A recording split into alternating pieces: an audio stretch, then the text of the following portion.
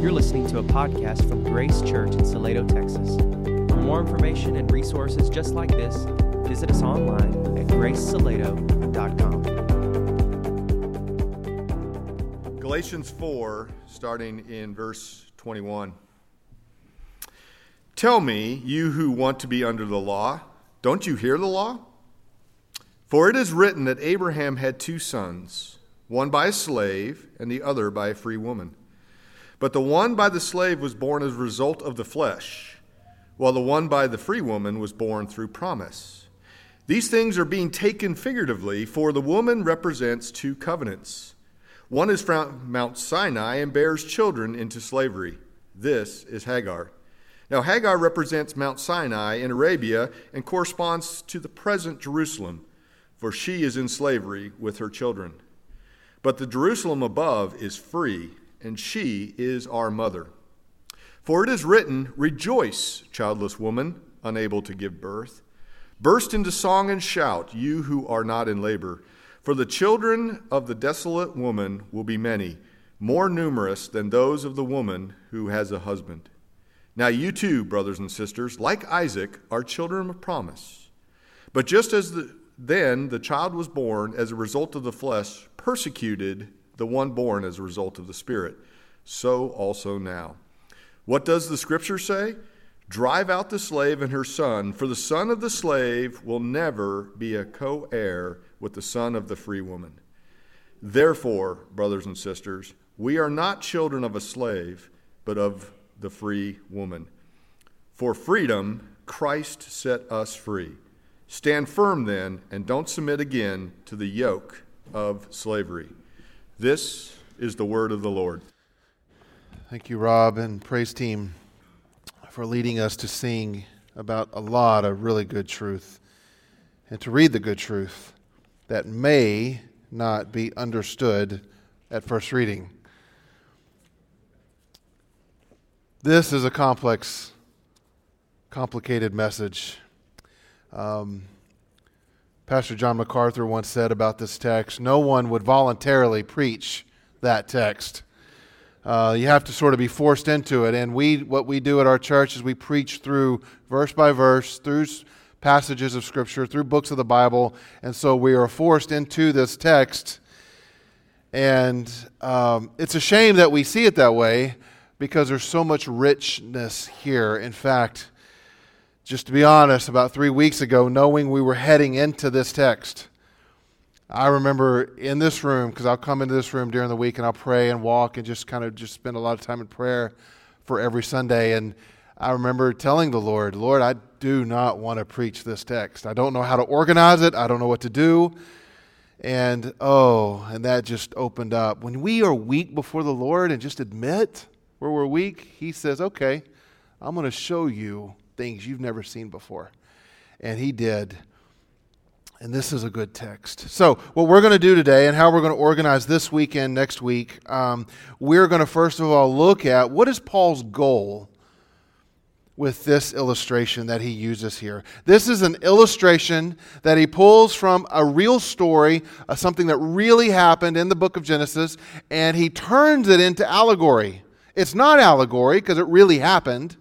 It's a true story, but he uses it as an illustration. So why? What's his goal? So in order to do that, we need to recap the story. We're going to spend some time talking about what really happened there in Genesis 12 through 16 and all that.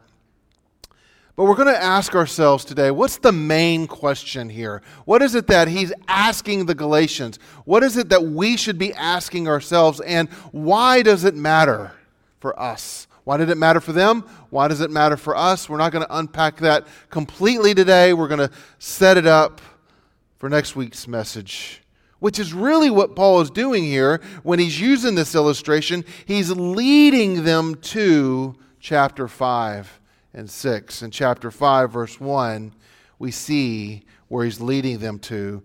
For freedom, Christ set us free.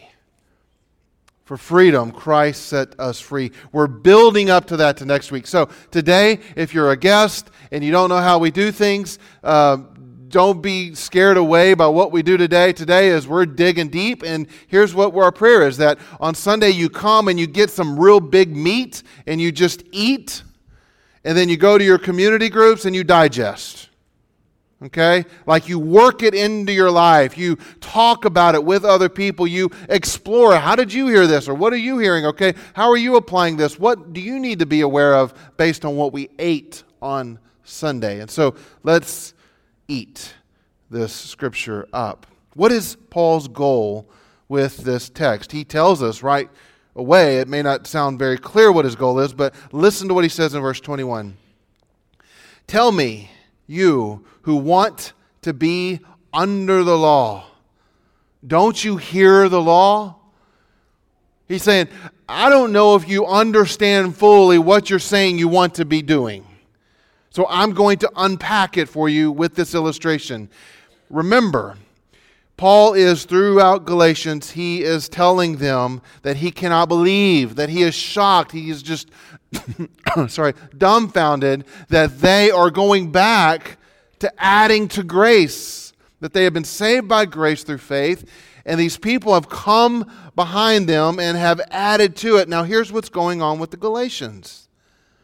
The Galatians must have felt like sort of spiritual or religious orphans.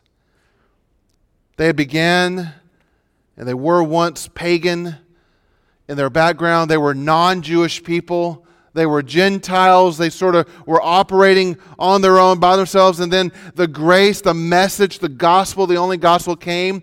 And Paul brought it, and the people brought it, and they received it, accepted it. They said, yes, we want to follow Jesus. Yes, He's all we need. Yes, we want to be saved by grace through faith. And then those people moved on, and along came these false teachers. These Judaizers, these people of Jewish descent who practiced Jewish law, and they were coming in and they were saying, okay, that is really good.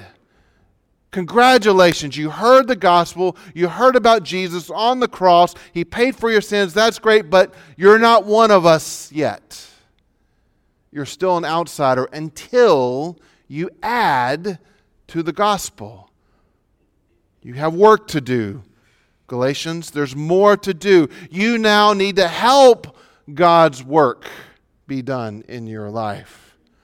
You need to perform certain rituals or acts so that you can feel the sense of freedom that God intends for you to have. So Paul is in a way solving for them this religious identity crisis. And he's doing it with this illustration. Well, how does this illustration solve that? Well, let's recap the story. In verses 22 through 26, Paul tells them, he reminds them of the story that it sounds like they'd already heard this. They were already aware of this. And he reads this to them. He says, for it is written that Abraham had two sons, one by a slave, the other by a free woman. But the one by the slave woman was born as a result of the flesh, while the one of the free woman was born through promise. It's important.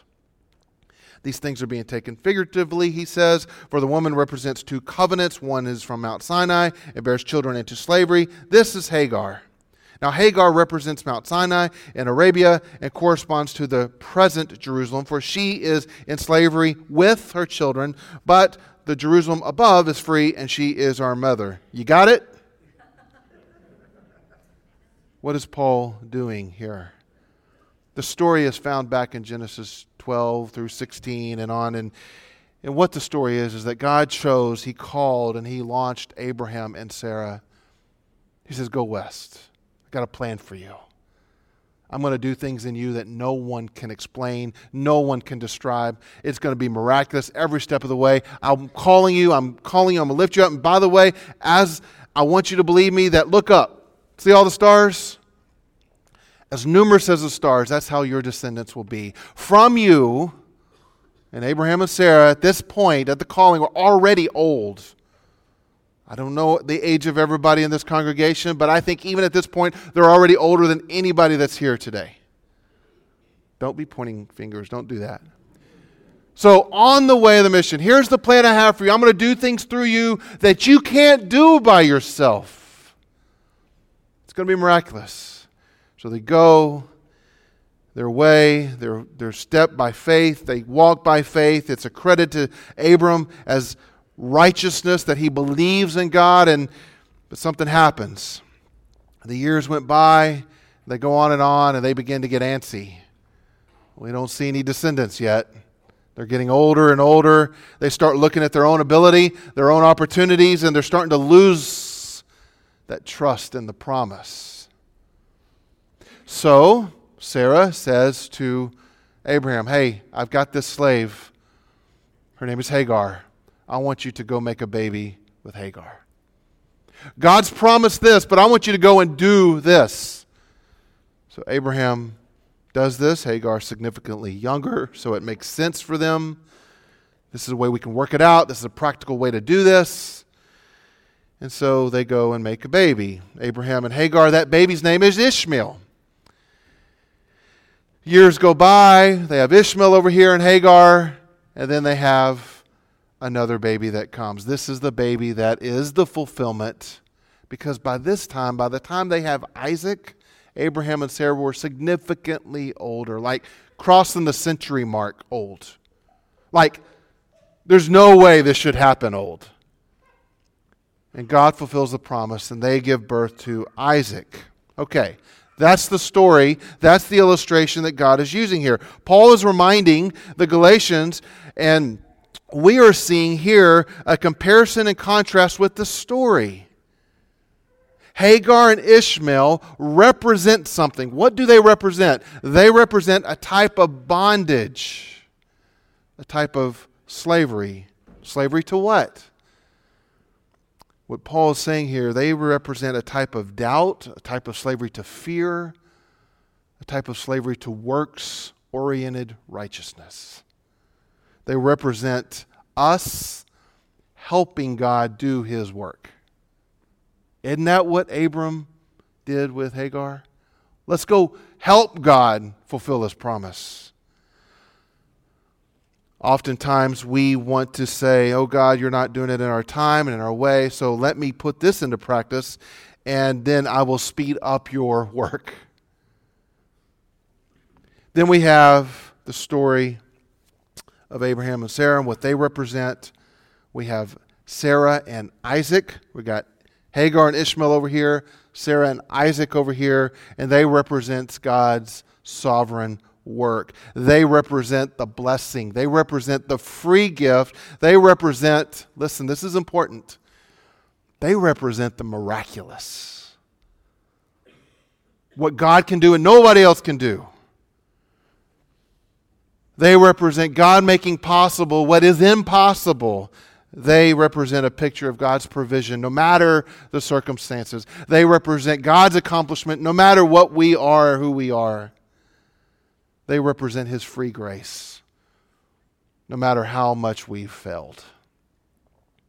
Ishmael represents a type of slavery. A type of slavery to the best that we can do. A type of slavery to really good work and good effort. And Isaac represents freedom and grace. Ishmael, Hagar, represents what it means to be held down by laws. Being held down by natural things, like running to an alternative plan like we all do. And Isaac and Sarah represents what it means to be held onto by God. Over here, representing us holding on to our plan. Over here, representing God holding on to His plan forever. One represents oppression, weakness, slavery. Ishmael. You got it? Okay. The other represents laughter. It's Isaac's name. It means laughter, fulfillment, and freedom. So Paul tells this story to the Galatians, to those who are suffering from this religious identity crisis. They were believing, they were saved by grace, and picture with me, it'd be like us planting a church in the far reaches of some southwestern part of China, places where maybe the gospel has never come, and we come with the only gospel. We feel really good about what happened there. People humbly repent, they fall on knees, they receive Christ, they're baptized, and we're like, yes, this is great, God is doing a work. We move on to the next village, and then here come some others tied to some other religious organization. Now, Jewish law wasn't bad.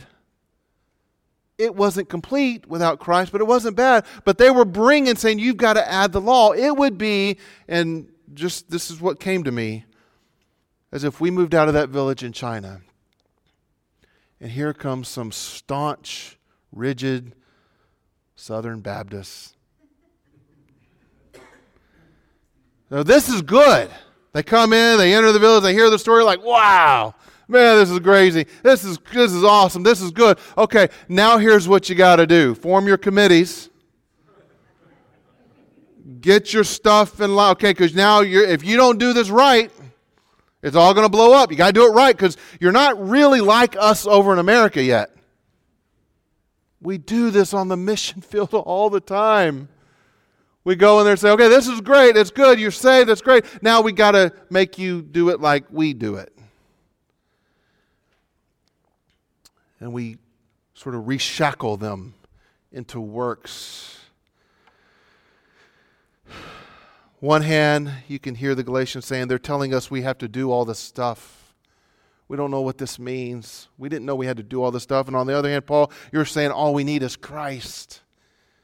We're at this crisis. And so Paul tells them the story and says, you want to go back to doing works? You want to go back to the law? Here's what that looks like. It looks like Ishmael, cast out. It looks like Hagar, always enslaved. You want that identity? That's what it looks like. Or do you want to be free? So what's the main question that he wants them to be answering? What is the main question that we need to answer when we see a text like this? I want to ask it in a couple ways. How do you define, or how do you describe your relationship with God?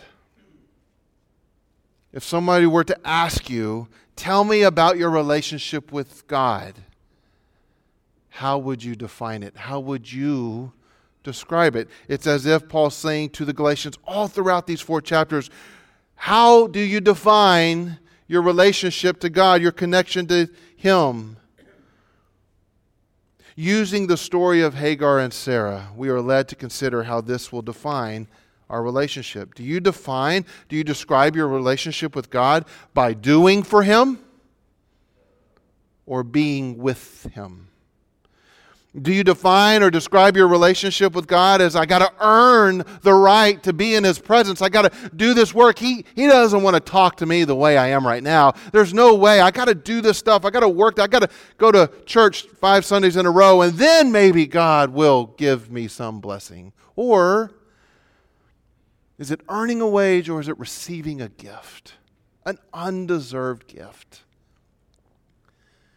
Would you describe your relationship with God as one in which you are always worrying, always fearful, always working, always wrestling? Or would you describe and define your relationship with God as one who's resting, who's hoping, who's enjoying God?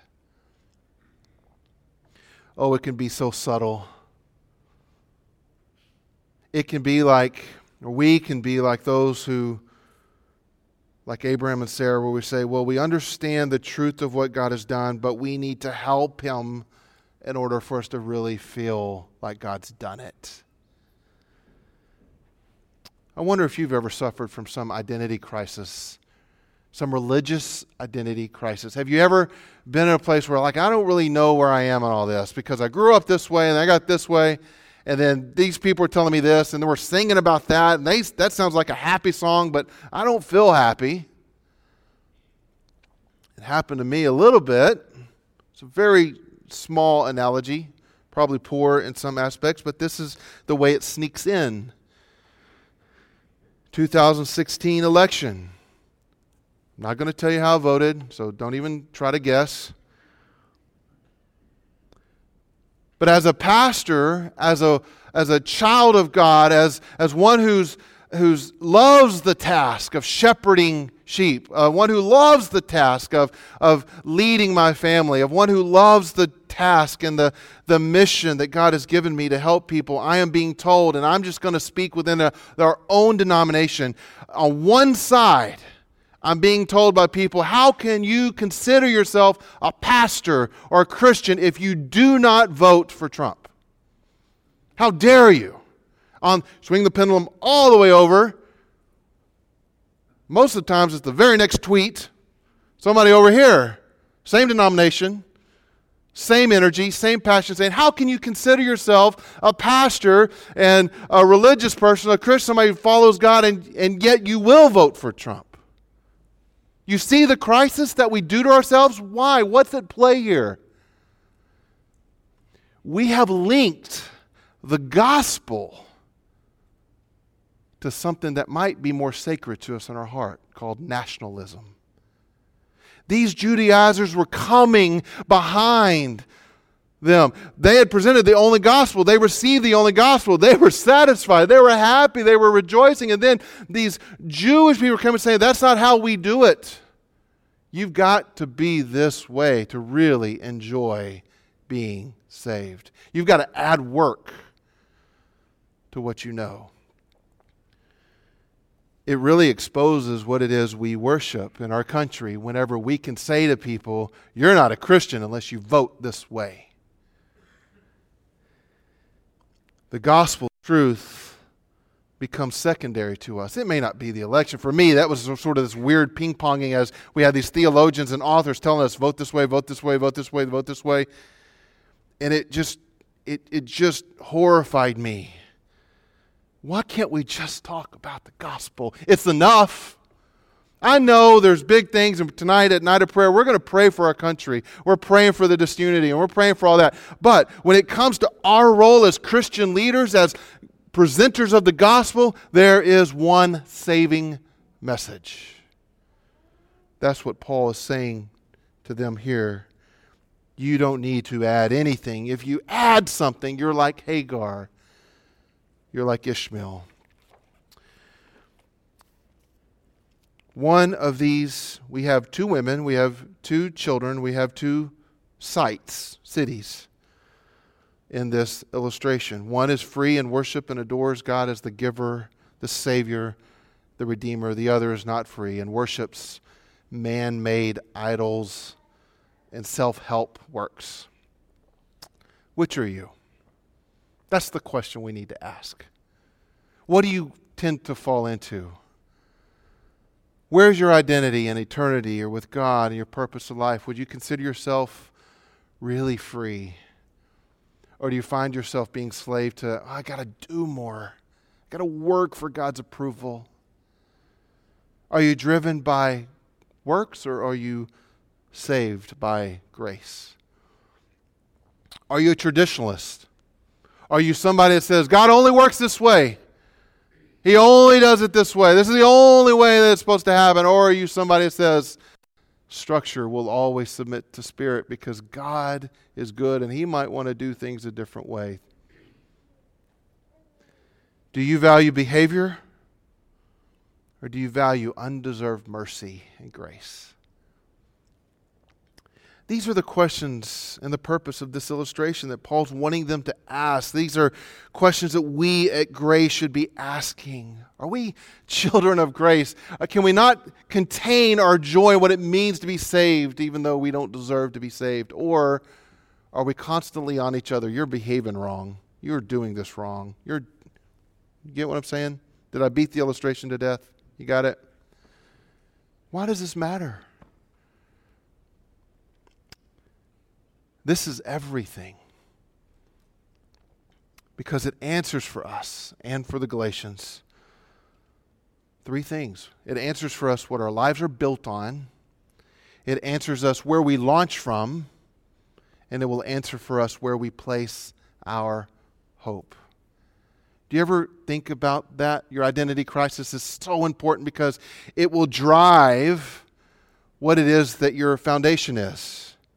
If our lives are built on a system like Abram and Hagar, where we think we must always work to get God's approval or His blessings, then we're never going to be free because we're anchoring our freedom to something else man-made. If we build our lives on the law, what he's saying here, or on sacred acts, or on traditional ceremony, we will most likely not be able to listen and appreciate God, including other people who might do it differently. We'd rather protect our tradition, or our sacred acts, or our structures. But if we build our lives on freedom, on the calling, on the only gospel, which is what we've been talking about for several weeks, we have sort of a glad surrender, don't we? We will gladly say things like, I don't know what the structure is, but we're submitting to the Spirit of God in all things. Because we're free people. Our anchor is only in the gospel and what Christ did on the cross. It's anchored in truth so that we can honestly be a people that says things like, so help us, God. What is your life built on? Does your religious identity crisis have you building on a foundation that's not strong? It's just on what your parents told you to believe, or what some church told you to believe, or what some sect or history books are telling you to believe? It matters. It also matters because it depends what we built on, because that helps us launch well into life. Religious people who want to work for their relationship with God, they launch from rules. They launch from laws. They measure holiness by action. And they want to conduct church life by behavior modification. Like, let's make sure everyone's behavior is lined up well. Their behavior is off kilt, okay, then they need to go to this other church. Spiritual people, or spirit-led people, people who are saved by grace, they know it. They launched from, instead of rules and laws, they launched their lives from undeserved mercy. And they know it. They launch from sovereign grace. They measure holiness not by rules and laws. They measure holiness by love of God and love for others. The two commandments that Jesus said. Religious people seek to use guilt and force to pressure and to convert other people to their way. That's what was happening here. They were guilting the Galatians. They were forcing them to the act of circumcision. They were forcing them to learn and know the laws in order to really be free. But Spirit-led people are free. And they simply use stories of life change and of the gospel to spread the word. This is so important. It's everything. It's what we used to build our lives on. It's what we launch from, but it's also important because it shows us where we place our hope. To me, out of all the religions in the world, there is nothing that compares to the hope that Christians have. The promises that are given to us. The faith that we have in what He's accomplished and what He's done. If we are like Hagar and Ishmael, we place our hope in ourselves. That's the story of what happened with Abram and Hagar. Go and do this thing because we can control this. We can't control waiting on God. We place our hope in our accomplishments. And though that might feel free for a little bit, what happens when our weaknesses begin to take over? Our hope goes way down. We get down on ourselves. We think there is no hope because if it's left up to me, what I know, what I can work to do, then it's just a miserable existence. But if we hope in His promises, His actions, His love, His accomplishments, when our weaknesses creep in, our hope only rises up and say, yep, that's why there's Jesus. Because I'm so weak, I'm so dirty, I'm so messed up, I cannot do it. I have to wait on the redemptive blood of Christ to save me. Oh, and He's done it through the cross. You see where the hope shifts? This is so important because if we place our hope in others, nationalism, religious connections, or ceremonies, or even heroes, then our joy will go as high and it'll go as deep as the best of those things. But if we place our hope in the one act that God so loved the world that He gave His Son, so that whoever believes, Gentile, non-Gentile, circumcised people, non-circumcised people, Democrats, Republican, don't read anything into where I place those things. It's all through Christ. And the promise and all of our hope is in and anchored in the one triune God, the Father who sent the Son who paid the price, and the Spirit who dwells in us. This is good news. And this is just only part of what we want to unpack here. God sent His Son to save us.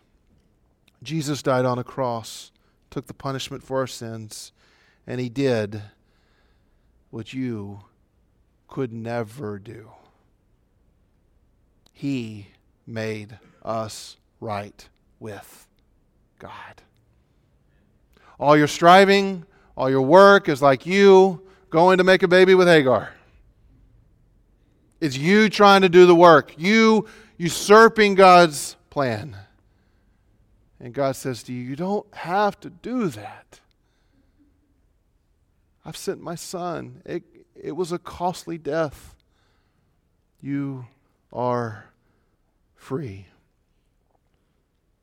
So what is your identity with God? How would you describe it? Free, enjoying, laughing, recognizing undeserved grace, or are you still working and striving for His approval? Let it go. I want you to bow your head, and as we think on these things, I'm going to read through just sort of a compare-contrast list, and I just want you to think.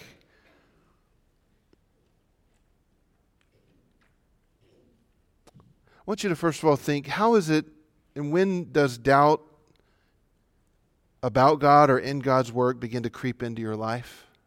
How does it come to you? Is it through outside sources, or is it something deep within?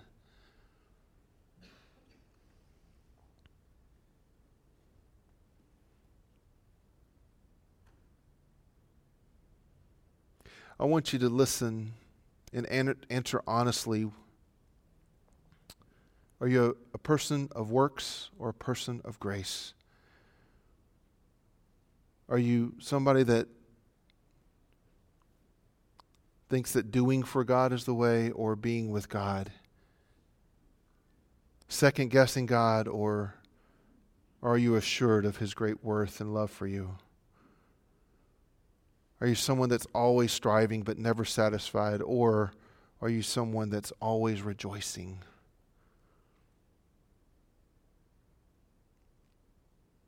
Do you tend to have a lot of pride in your own accomplishments and yourself and what you can do, or are you habitually humble before a loving, powerful God? Do you trust more in your ability, or do you have hope and faith in God's ability? The difference is everything. One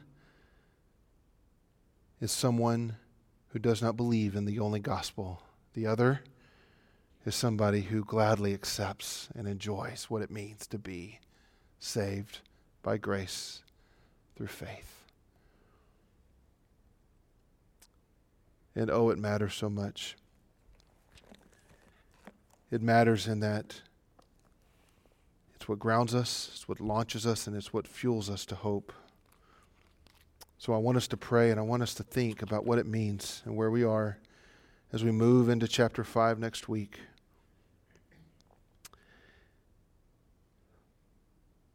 Father, I pray that you would write your word on our hearts. I pray, God, just as we had considered these things, that we would be people who joyfully understand and knows what it means that you have already paid for everything.